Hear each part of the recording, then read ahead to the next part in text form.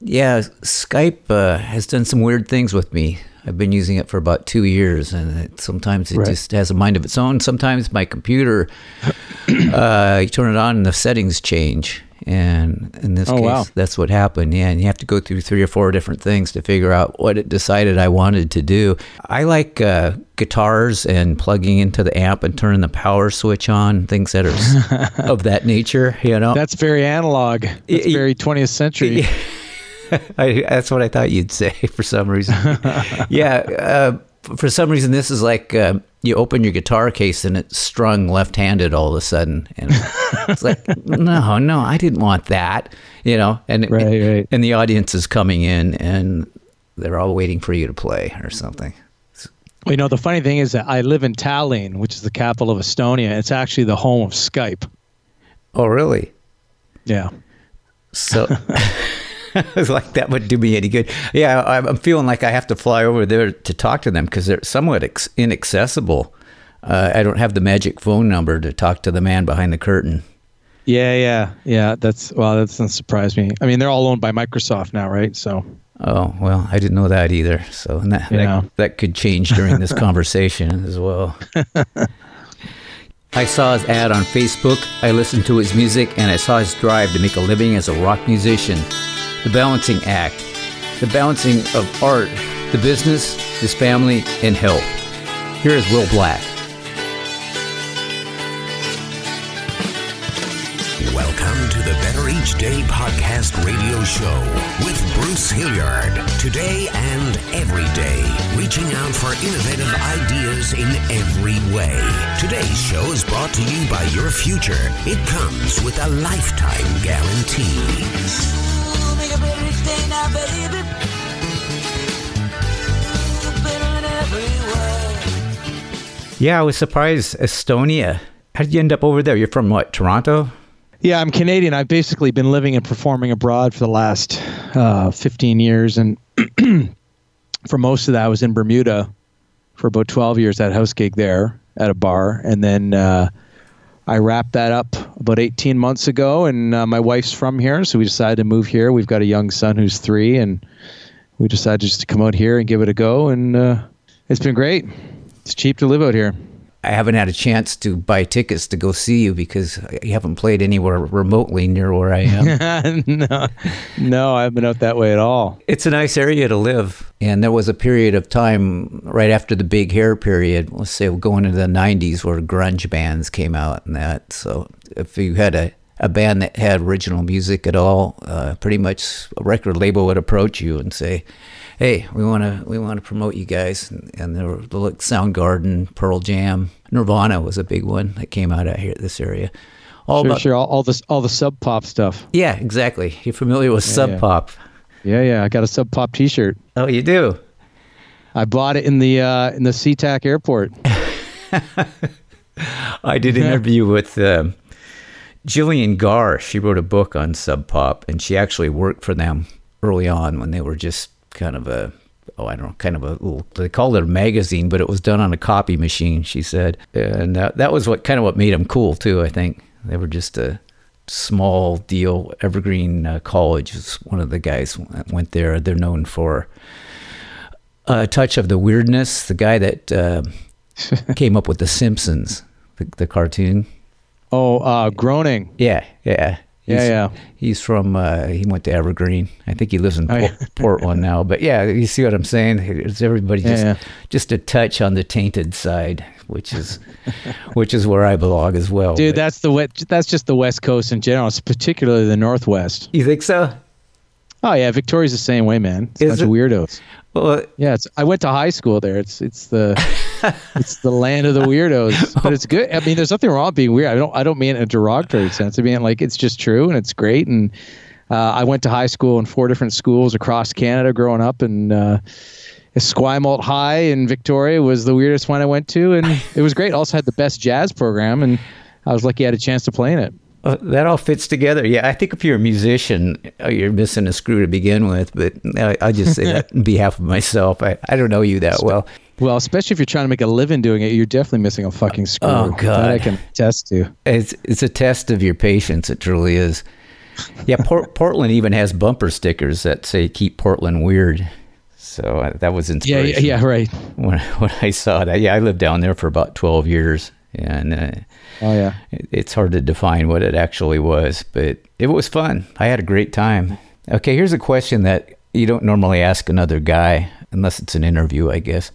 I was checking out your pictures. Do you work out? 12 inches. I already knew that when you whip out your big 10-inch. Okay. Yeah, that's right. What was the question? I was asking, do you work out? I do. Yeah, it's great. I got a gym membership. There's a great 24/7 gym down the street, and me and my wife go when we're on point 4 to 5 times a week. But the last couple of weeks I've been sick as a dog, so I haven't gone at all. Oh no. Yeah, just stupid spring flu shit. Same as last year. I don't know, as April hits and everyone in the house gets this bizarro cold that lasts like 2 or 3 weeks. I don't know, but it's probably something to do with my son going to daycare and stuff. So it all starts with him. That's it. Those children, I tell you, we've got to get rid of them. Yeah, well, we just had ours, so we're well in the thick of it. My excuse is I just had surgery on my right hand. Oh, yeah, right. You were saying that. I had to look at what that surgery was. You did. It's a tough one. Oh, no, it looks horrible, but hopefully I'll be able to straighten my hand out. And I'm left-handed, too, but it kind of doesn't matter because I'm ambidextrous, and I keep trying to do things with my right hand, and it's like like a speed bump. It's just in the way. But hopefully it'll get straightened out. So you're ambidextrous. So you have the same amount of skill with your left as you do with your right. Pretty much. I can't write very well with my right hand, and I can't play guitar what they would call left-handed. To me, normally people play left-handed because your left hand's on the fretboard. So I don't know. Yeah, I would agree. I would tend to agree. You would think that a normal way to play guitar would be accenting, because a lot of the agility is with your left hand if you're playing it standard. Yeah. If you're going offhand, then it would be the other way. Like, if you're Paul McCartney or you're Jimi Hendrix, then you would think, well, then that's sort of more accentuating your right hand. But weird. Because I'm right-handed, and I can't play guitar. I can't reverse guitar and play it. I'm not Steve Vai. I can't play a heart-shaped guitar with 7 headstalks flying out of it and all that. Nobody is Steve Vai. Yeah. That's true. I knew a guy that could play upside down, though. He'd just take a standard tuning and just flip it over and play it the other way. He could play both ways. Talk about going both ways. This guy was amazing. Also a question you don't want to ask a guy. Yeah, okay. Do you work out and do you go both ways? Okay, I put that on my notepad of questions that should be avoided.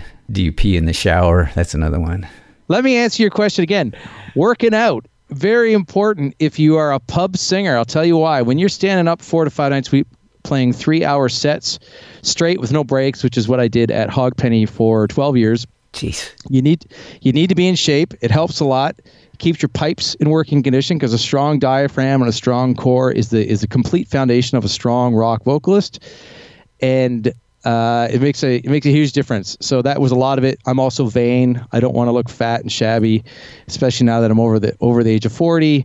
I'm even more vain than I used to be. So yeah, that's cool. I think the United States leads the world in not being vain enough to not be fat. We have more chub factor here than any place on the planet. I think Denmark is number 2.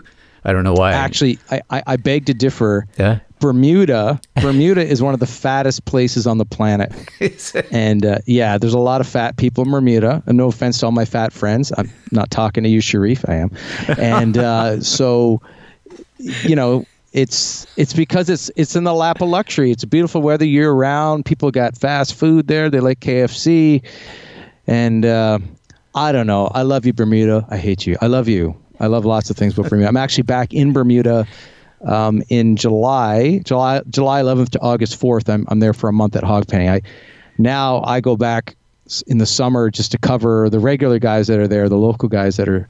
There's 2 dudes that sort of trade off doing the weekend slot, and I just go in and give them a break over the summer. And this year I'm bringing the family with me, so we'll treat it like a bit of a vacation. It sounds wonderful, and I don't think anybody caught any of the subliminal thinking that you had in there. So. Yeah, I was there for a long time. I left of my own recognizance. And one of the things with Bermuda, when you're an expat, is they will never, ever let you become Bermudian unless you actually marry one. And that wasn't going to happen. That wasn't the plan anyway. And so my wife and I were like, well, she was a dental hygienist while she was there. We were like, well, we can stay here and keep doing this, or we can move on. And we decided to move on. It was good for everyone involved. My son was born there, but we kind of figured before he was born that once he was old enough that we felt we were ready to go, we would go. So now I focus on this full time. This is what I do. I'm officially an independent musician full time, and I love it. I wouldn't rather do anything else. Living the life. I think it's cool. Yeah, you get to travel a lot too. That's many people don't travel anywhere near as much as you have, including me. Well, it's funny. A lot of people don't understand though that when you travel specifically for like touring or doing any sort of press for albums, whatever, is that traveling that much is almost worse than not traveling at all. Because when you're living out of a suitcase and literally every day is another airport or another car ride or another checking into and out of a hotel or trying to find food while you're on the run because you're on a schedule. It's tough because when I'm doing these tours in the UK or wherever, I stack up the shows because I'm paying all the bills, so I'm not there on a vacation. So I'm normally trying to do 4 to 5 shows a week, and you don't get a lot of time to sightsee. So they're busy, but it's a good busy, because you're going to these shows and there's people there that I always do meet and greet with fans before the show. So it's a chance to meet, old friends and new ones and chat with them before the show. But a couple of years ago, I kind of cut the booze out of my shows completely, which was a good move, and that helps a lot. Excuse me, especially when I'm doing so much driving around, traveling and stuff. But I mentioned that because for years I was a social drinker, especially when I was at Hogpenny.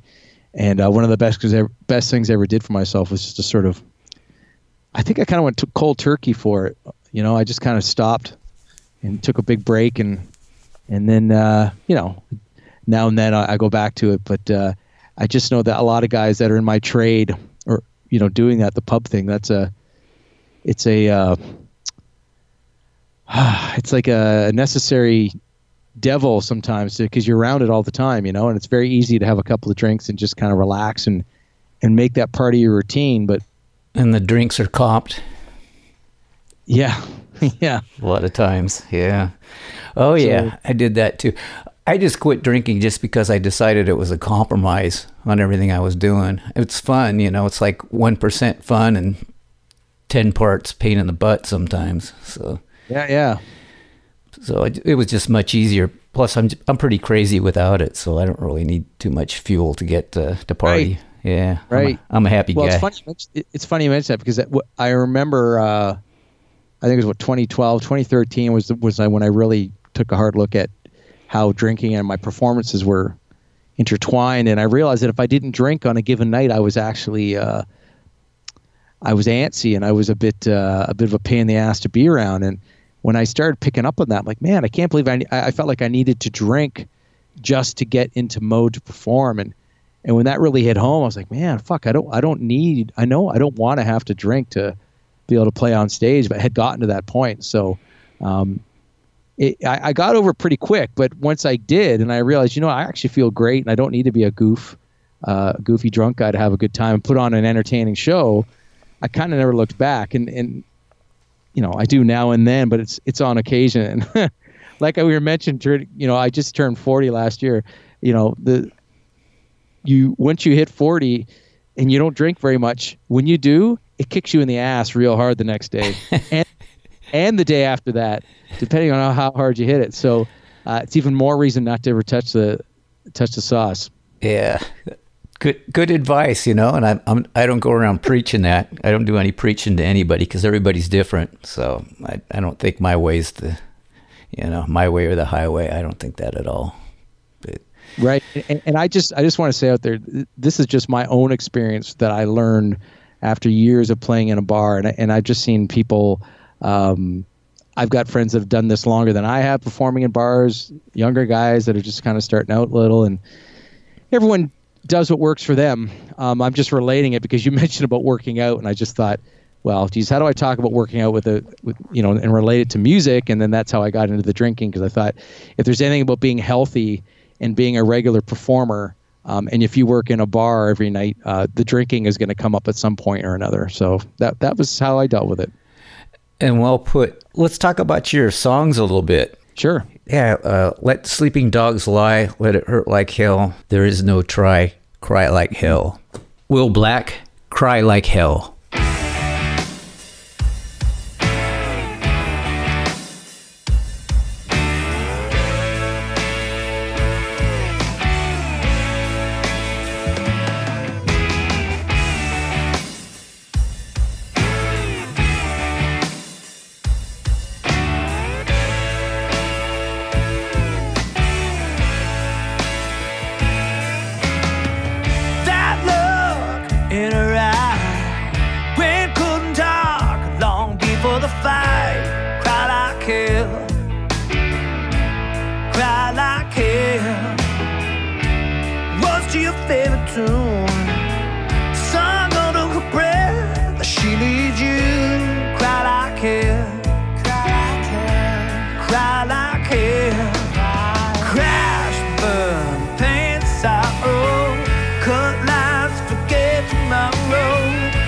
Sleeping dogs lie, let it hurt like hell. There is no try. Surrender, you'll sit your way. Screw the love to never make. We set prison out now. Try like hell. Try like hell.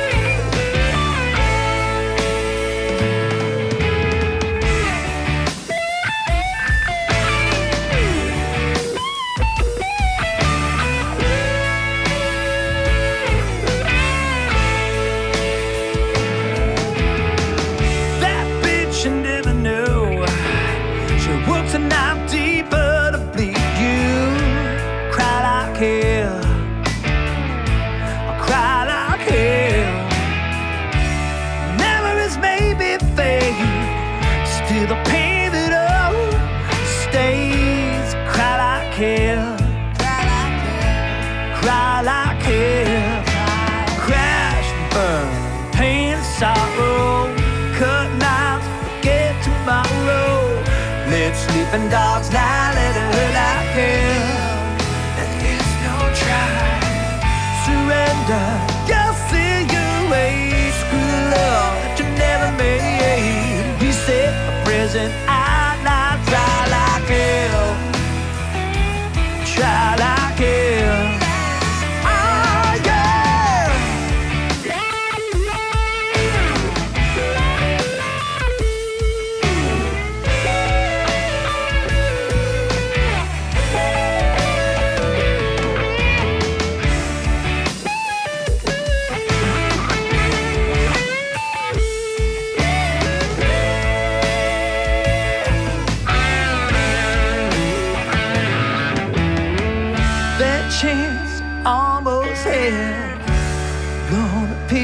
On the makeshift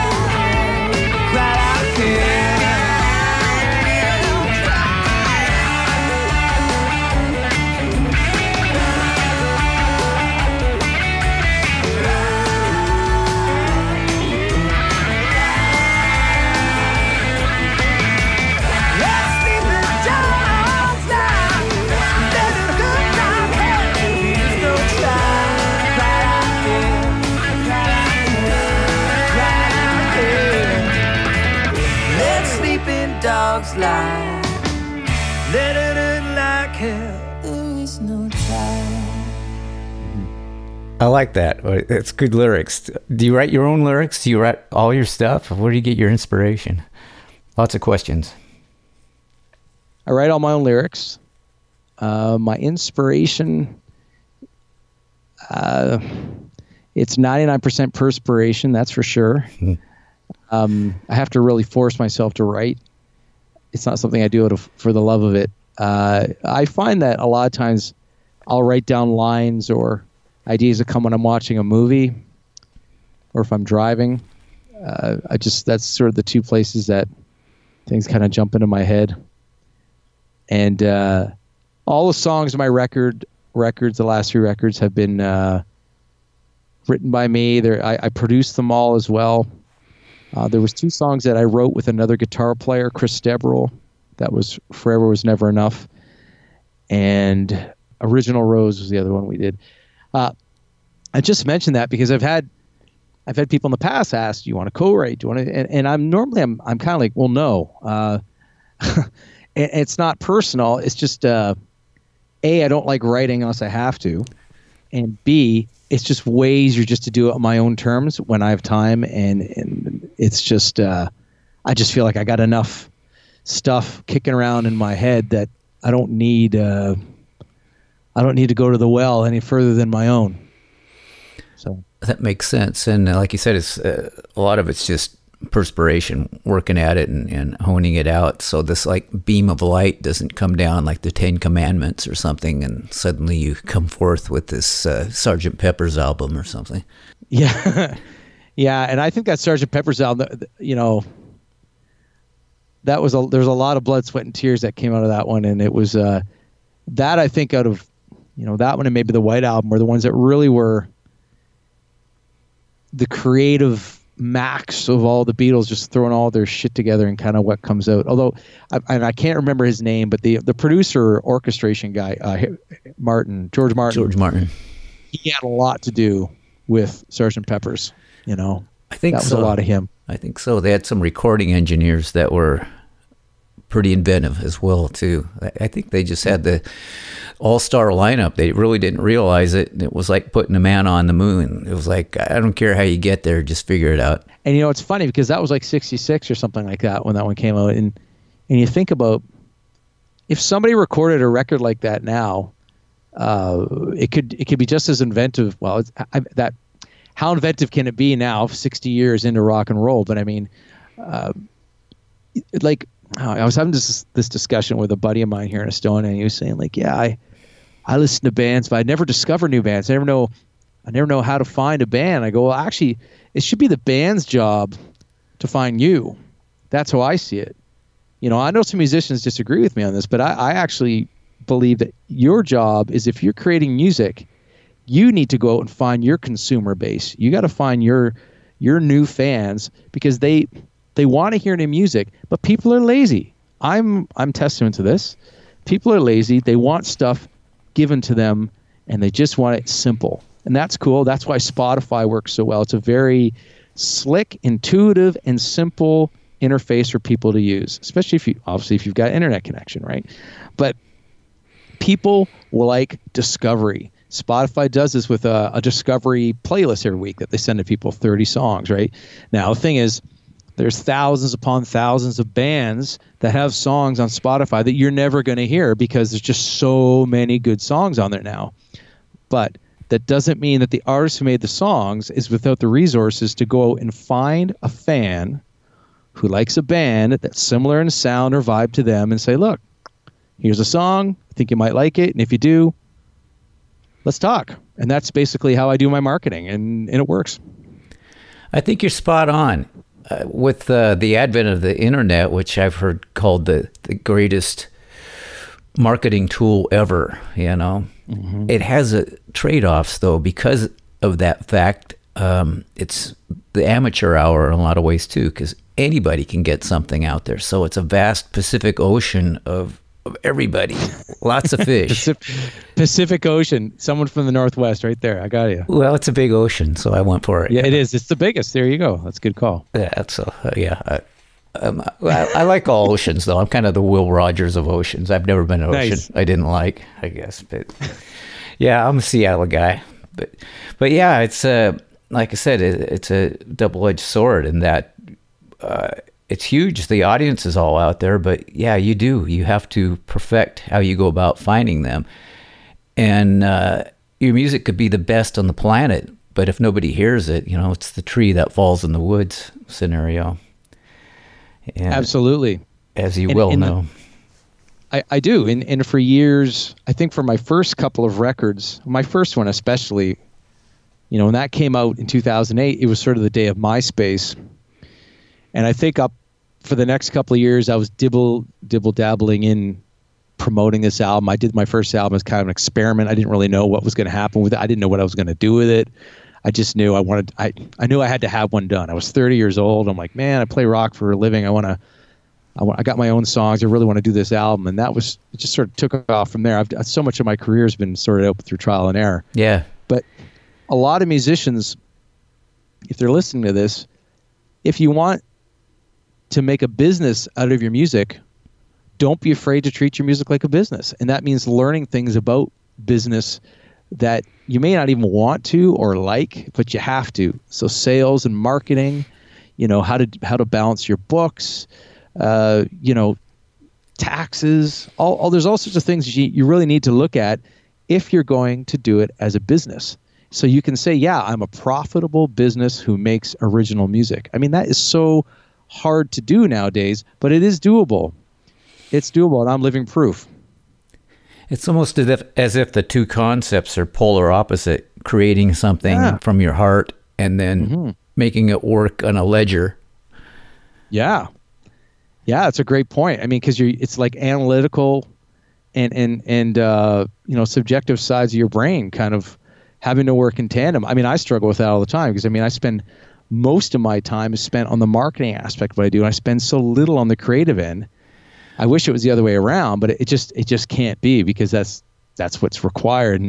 And when I have to switch gears and sit down and start laying down guitar parts for a new song, which is what I'm doing now, it's like, talk about having to dust off, the old guitar chops and stuff. It's like, man, I realize I don't play electric anymore, and all those other things. But I'm sure getting savvy at Facebook marketing, yay!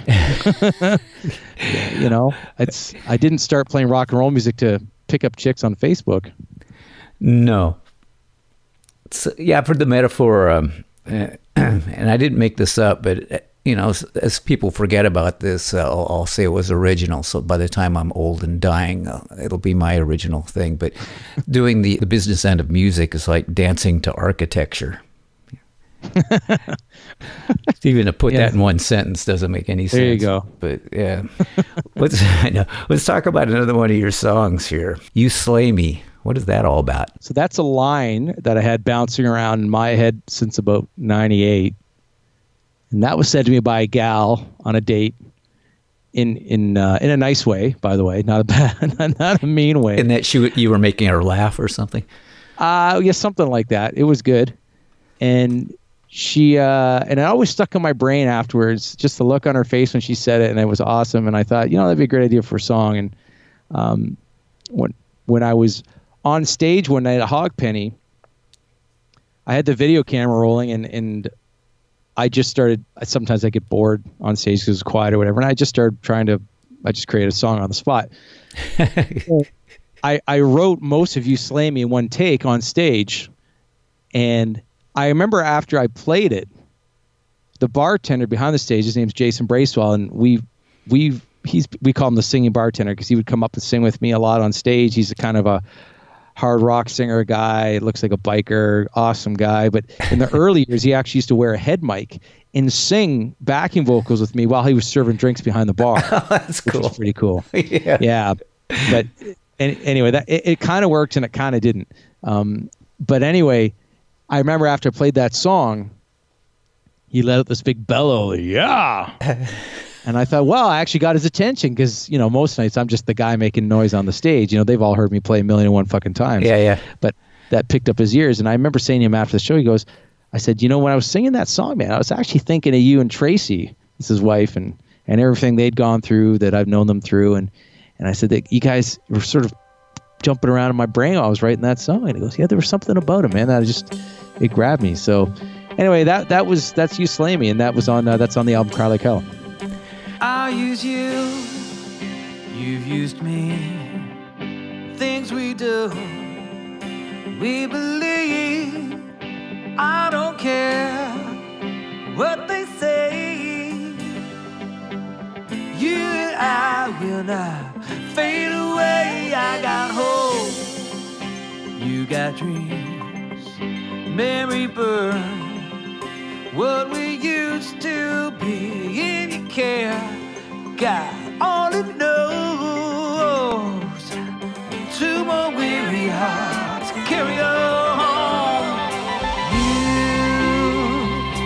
slay me, you kill me, you slay me, only you slay me, you slay me, you kill me, only you slay me, yeah. You slay me. We got life, we got death. Yeah, we face it, breath to breath. If you cheer, I was screaming. No, there was nothing left but this go between. You can try, I won't go. You can stop, I'll say no. Hold it down, I will cast you here on the ground. I live side closer to the earth, only you slay me, you kill me, you slay me, you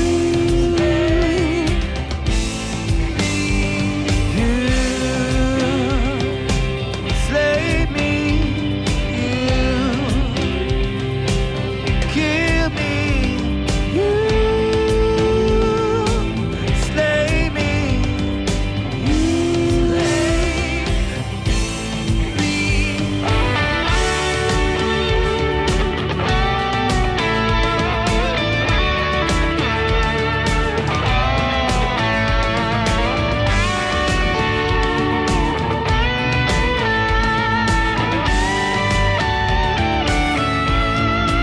spirits mix in our glass from the future's end to the start of our past. What will be, will be.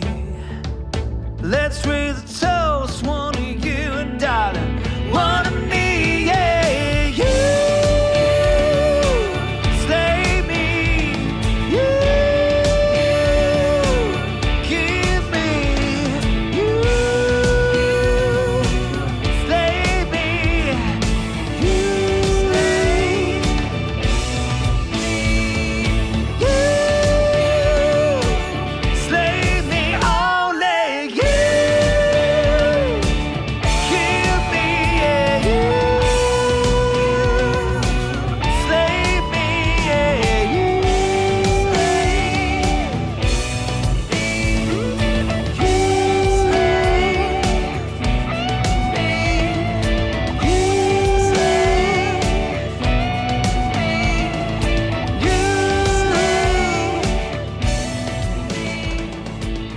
What are your plans for the future? World peace and yeah, world peace. I hate these fucking questions. oh, I know. I'm so sorry. That's okay. No, it's good. I It's good though, 'cause it's should working write out. them down and send them. My Either guest. something witty and short, or really long and deep. But it's going to be something in the middle. Well, let's keep it near term. The next 6 months. So on November 15th, I've got a date circled. That is the date that the album number 4 is going to debut. All right. It's called The Blinding Heights. I named it after the podcast I used to do because I I put a lot of work into coming up with a name for the podcast. It's a funny story. When I first started the podcast that I did back in 2010, where I found independent bands and played their songs on the show, interviewed a bunch of them, I was calling it Rockstar Radio, which I thought was real snappy and snazzy. And I had a gal I knew did the voiceover for it, for the intro and everything. I was like, yeah, this is cool. 8 episodes in, I got a cease and desist letter from a guy in Missoula, Montana, saying, hey, man, heads up, I have the rights to Rockstar Radio for all media usage, blah, blah, blah, blah, blah. You have to stop using the title in your podcast. I'm like, you gotta be fucking kidding me, really? And I looked at, he actually sent me a letter, and he had this lawyer on there and everything. I thought, you know what? Fuck, no problem. So I said, you know what? Hey, thanks for giving me a heads up. I checked it out. It was legit. I'll come up with something more original. So I came up with the Blinding Heights, which I thought was kind of a cool name. And it's a lyric for one of my songs. It's also a lyric from a song by Chris Cornell. And so that title's kind of hung around for years, and it kind of went quiet. And when I was coming up with an album for a title for this upcoming album, I thought, let's get Blinding Heights back out there, because now here I'm going to get back into my marketing dork spiel for a second. No, go for it. When you come up with a title for an album, you're going to be using it a lot. So do a little bit of market research and see in your genre. Yeah. Are there lots of other albums that are rock, that are independent, that are called X, Y, and Z? And not literally, but whatever you're going to use. And so the Blinding Heights worked. It works for me. And I thought, yeah, fuck, let's do it. And so that's the next 6 months. And then between now and then, I've got, 5 singles that I want to release starting next month with Sway. And those will be available. Basically, it's going to be a trade-off. Some will be available if you're to newsletter subscribers for free. You just have to be a member of the newsletter. And then some of them will be like $1 download or something. They'll be very accessible for people that are on the newsletter. I'm not going to release them to streaming media right away. That'll be way, way down the road. But the plan is to basically build up some momentum, generate some excitement about this new album, and then just drop the whole thing on the middle of November. It'll be available on CD. It'll be available for download. It'll be available for streaming, and then just go from there. And then kind of keep the pace up, because I actually haven't released anything official since 2016. And I think in my industry, where I'm actually making money off creating new songs and selling them, whether it's on a physical media or downloading, and all the associated merch that goes with that, I think you really should be trying to put something out once a year. And playing live, and you do that. A lot of people, I wouldn't say a lot, but some people are thinking that I can just do it all over the internet. But I think the human touch will never die. I think playing live is huge. Your thoughts? That's the one thing we have over the robopocalypse. Right? Is that we can still get out and play and put on a convincing show, and a robot shop, a Spotify can't do that. So the human touch does work. But here's the caveat to that, and I've learned this through trial and error and doing tours, is that it's a lot of money and a lot of time to get people to come to a show. So what I did is, kind of starting last summer through it's ongoing, I put most of my touring on hold, and now I've kind of starting to build up my fan base from the other side of things. I'm actually building it up right now through people that buy CDs. And once that fan base is strong enough to warrant doing a show in whatever market is strong enough, I'll go back and do a show. But before, I was actually marketing to people in specific cities, trying to build the fan base up in, say, London, England, so that when I go to London, I know I'll have a certain amount of draw. And it did work. It worked to a certain degree. But the amount of money and the scalability of the way I was doing it, it doesn't. It didn't work. It didn't work very well, because when you're going and doing a show, I'm doing a solo show, but even just me on my own, I really need to sell about 100 tickets for me to go and do a show, and I think make it worth my while to go to do all the promo, book the flights, fly over there, do it. So until I'm back to a point, I shouldn't say back, but until I'm actually at a point where I feel like I can get 100 bums on seats in a room, and I mean, in a fat bottom girls make the rock and world go round kind of way. I love bums. Yeah, my grandmother used to say bum, and it always embarrassed me because everybody was saying butt and ass, and I was always embarrassed to say bum. But I actually use it as a preferable word to posterior now. And I picked it up from Sue Kemp, who we call her the General. There's a song about her that I wrote for her, and she's the one who always said bums on seats. And I say it's cute bums, not bums and like a bunch of losers. Like, oh, you guys got nothing going for you, you're a lousy bum. Mm-hmm. Your butt. I love butts. Yeah. Everyone get their butt on a seat. So once that all kind of comes back around, that I'm looking to book again, I think I'm going to have a much better result. Yeah. These weren't terrible shows at all. They were great energy, and it was fine. It's just to make it work economically. And for me, because I transitioned from pub entertainer to original music artist, and I'm trying not to sound you sound anywhere you want to. I understand what you're saying. It was I'd never done it, but I had to make it work, because if it didn't work, I was going to be pumping gas at Esso down the street kind of thing, because I got to do something to make money. I'm not playing 5 nights a week at a bar, because that bar was my day job basically, and making original music was essentially my hobby on the side. So when I decided I wanted to make my hobby my full-time career, I don't know if a lot of people picked up on that's what I essentially was trying to do, because my day job was playing music. But when you're trying to switch to doing original music as your full-time thing, man, that's a completely different gig. So it's been a real learning curve over the last 18 months of what I had been doing that wasn't working and wasn't cost effective. To put it in perspective, up until the beginning of this year, I didn't even keep proper books on how my expenses and my income were balancing. I do now, and it's funny, now that I've been doing it for almost 6 months, I'm like, how could I not have been doing this? It's just one of those things you do, and you're like, you look back and go, man, this is so necessary to know what's working, what isn't, and if the dimes I've got in the bank are going to pay for what I'm doing. But little things like that as a musician, you don't think of first, but as a businessman, you have to. And I've completely lost track what question I was answering. But anyway, yeah. No, you're on track. What do I see? And world peace. World peace, that's key. Yeah, if you can deal with that, you got my 2 cents. You know what I find really compelling about you is you're not afraid to try something new. And I think the world is, especially in the music industry, you have to, because nobody really knows what's going on anymore. So the worst thing you can do is don't do anything. And that pretty much applies to a lot of things, except for the things that prevent world peace. But see how I tied that in. But to try to just have an idea and pursue it and see how it works, and then hone it from there. Try something similar or bag it completely and start out at zero. But I think you're on the right track. I just want to say that is probably the most important thing I've learned since I started doing this on my own, since I left Bermuda and Hog Penny and the comfort of that, weekly paycheck and that gig, and doing this sort of leap into nothingness of trying to do this on my own, is you have to get people to react to what you do. Mm-hmm. They can either say, you fucking suck, shut the fuck up, leave me alone. Yeah, that's important to know. Yeah. Or they can say, it's not my thing. Or, yeah, it's okay. Or they might say, I love you, I want to bury children. Right? Yeah. Look, anything in between those two completely opposite degrees of reaction are better than nothing. Yeah. Because when you have nothing, you literally have, when you get no replies, that is nothing.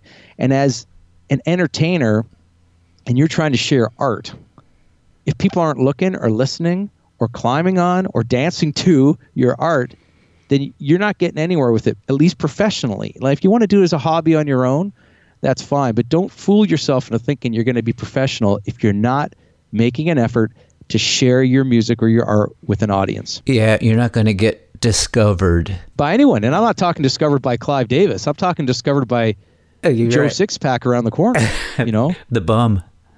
Well, yeah, the bum, or anyone, or by Bruce Hilliard. If you want to get discovered by Bruce, it's not a coincidence that you picked up on me while I'm about 2 months into the biggest promotional campaign I've ever done for my music.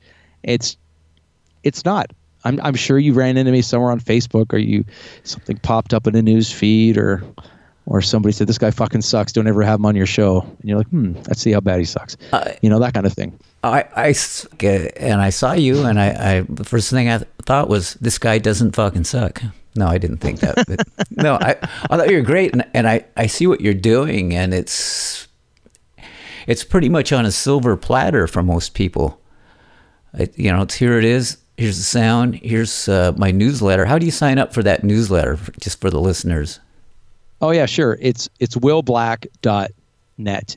And when you sign up, you automatically get 3 songs that you can stream or download, whatever you choose. And you can get those on your mobile device, or just listen to them on your desktop, or burn them on a CD, listen to them in your hot rod, whatever you like. But it's the newsletter is my premier way to keep in touch with people.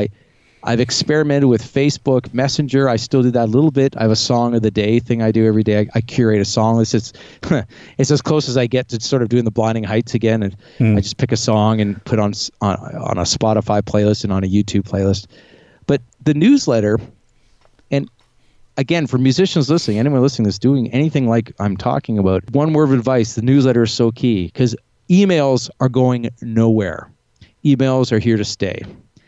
Facebook, the permutations and iterations of Facebook over the last 12 years, it's been all over the place.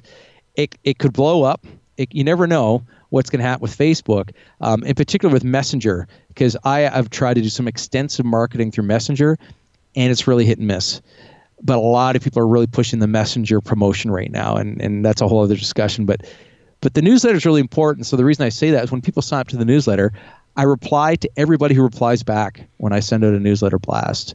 I just sent one out tonight for a little content blurb about a video I did for Summer 69, and just to get some feedback from people around the world, how their summers are either starting off or south of the equator, how they're rounding up. Because I've got fans in Oz and New Zealand, and they're just at the tail end of their summers. And so things like that, I find the newsletter, you get a better response from people. I don't know, Bruce, like when you use, I'm assuming you use Facebook, and you have probably a Facebook Messenger. Yeah. When you have a conversation, to get a blurb from somebody on Messenger versus when somebody sends you an email or newsletter, do you find your mindset is a little different when you go to open it? Yeah. You can get people's attention a lot better through a newsletter than you can through Messenger. And so anyways, yeah, there's, again, a long answer. I hope you edit the shit out of this interview. I will, especially the parts where I talk about myself, because it's about you. No, because then it just sounds like I'm talking about me. You got to keep all your stuff in. It is about you. Say everything. You could pare me down by half. You're an interesting guy. They're going to make a movie about you someday. Oh, Jesus. Yeah, right. Bohemian Crapsody. And look, I got to tell you something about Freddie. I'm a huge Freddie Mercury fan. Yeah. I love Freddie. I've been a fan of Freddie since I was 5 years old, listening to Queen's Greatest Hits in my dad's car. And I was watching some interview stuff with Freddie, one of these old, YouTube videos like, oh, Freddie, did you know this about Freddie? And, oh, he made everybody laugh, blah, blah, blah. He's sitting there, and I swear, in every video, you can tell he's nervous with doing interviews, but every video, he's smoking a fucking cigarette, man. Like he's got cancer darts going on. I know. And I'm thinking the guy dies from AIDS, but if he didn't, he was going to die from cancer. Or the thing that got me is he sings like a bird. I know. But he's smoking like a chimney. The first thing they tell you not to do is smoke, and then they say alcohol's bad for your vocal cords too. But yeah, smoking, there's no way. Yeah, he does. And why is he nervous? Some people just don't do interviews well, I guess. Oh, and that's fine. I got that. I mean, that's fine. I mean, Freddie was I think he was kind of an introverted kid growing up. He went through a lot of shit growing up, and he had the thing with his mouth, so he got made fun of a lot, and so I think he had a lot of that to kind of come out of, and also being a gay man in the early 80s and late 70s. It's not like it is now, so he had that he had to struggle with. So I got that, but what I don't get is a guy who's such a great singer. I mean, really an operatic level of vocal talent, smoking like a chimney. But then again, I guess it says something to Freddie's personality, and he was so cavalier about a lot of things, and like, fuck it, darling, I'll do whatever I want, whenever I want, however I want, baby. That was kind of his groove. Yeah. And that's cool. But I mean, I know from my own experience that I used to be a social smoker back when I was a social drinker, and it fucks the chords, man. And I know other singers like John Mellencamp I don't know if he has any more because he had a heart attack, but he was like a 3 or 4 day pack-a-day smoker. And I know John Bon Jovi was smoking at one point a lot when he was doing movies, because he said you stand there all day with nothing to do, so he took up smoking. I'm like, well, could you take up a Rubik's Cube instead? I don't know. I mean, it must be that's not going to hurt your pipes. Mellencamp kind of swears by it because he says it helps his voice because he sounds black. He wants to sound black. So, and you know what? That's funny. I've heard him say that, and that's a great fucking excuse, but whatever. They used to give out coupons so you could get fishing reels and sweaters and stuff like that before your day. So that was a good excuse. Oh yeah, how the hell do you think I got this fishing reel? I couldn't just go out and buy one. Come on. I saw John Mellencamp live in '99, and it was one of the better rock shows I've seen. It was in a stadium, and it was really good. But I also remember because I picked up the chick who was standing next to us that night too. Oh, that's and good. The evening ended well, but it was a great show. Not just because I met this pretty girl, but I thought John put on a really great show, and his songs they're just great songs, and it really fits the stadium atmosphere. Like when you go to see a Springsteen show, I mean, people who are fans of Springsteen,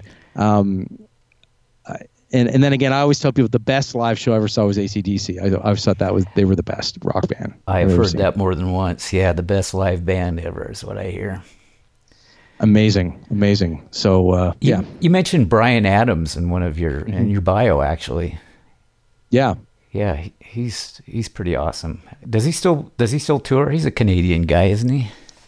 Yeah, he sure is. Bryan is touring right now. He's got a new album out, and there's a lot of crossover between his fans and mine. Well, I mean, a lot of my fans like Bryan, I should say. But he, you know what? The funny thing is, I've never seen Bryan live. I don't know why. I know when I was in Bermuda for 12 years, I never saw anybody because I was on an island in the middle of the Atlantic, so you just don't see a lot of people.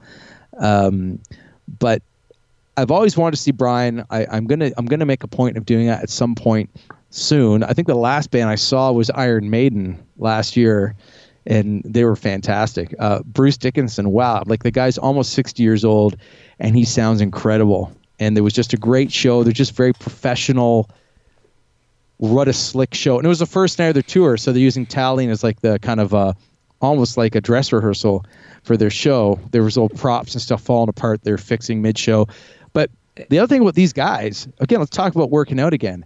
These guys work out because they're all over the age of 60, and they are jumping around the stage. Every single member of that band, except, I mean, they're all pretty. There's the one guy I can't remember his name. The other guitar player, jumping like maniacs. And I just thought, man, if I ever reach that age and I'm on a stage like that, I hope I'm moving as fast as those guys are.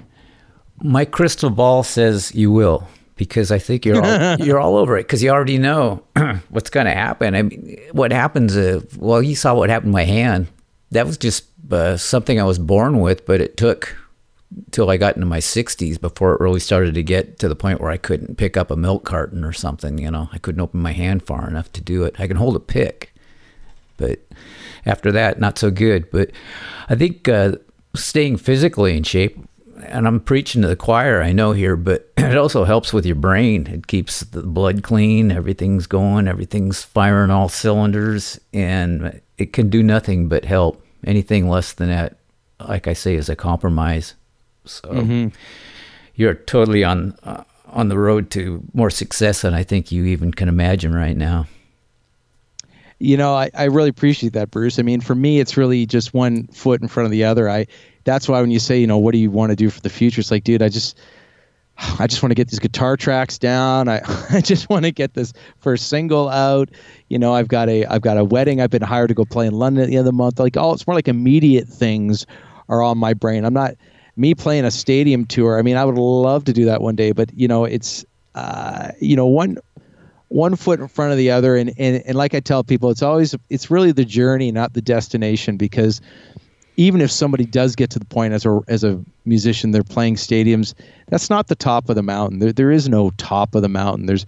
There's always going to be, if you're the kind of person that strives to reach a new height in your career, there's always going to be another point that you want to try and strive towards. So it's the striving that's important, not the actual getting to that, you know, mythic point.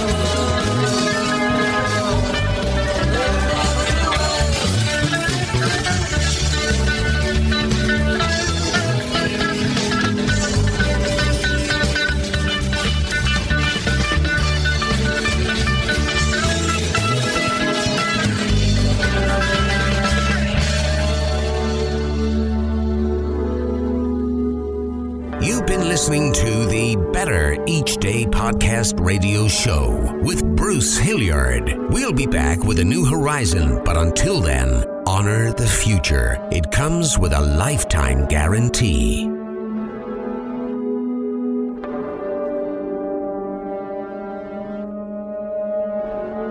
And we're all just trying to make the next day a bit better.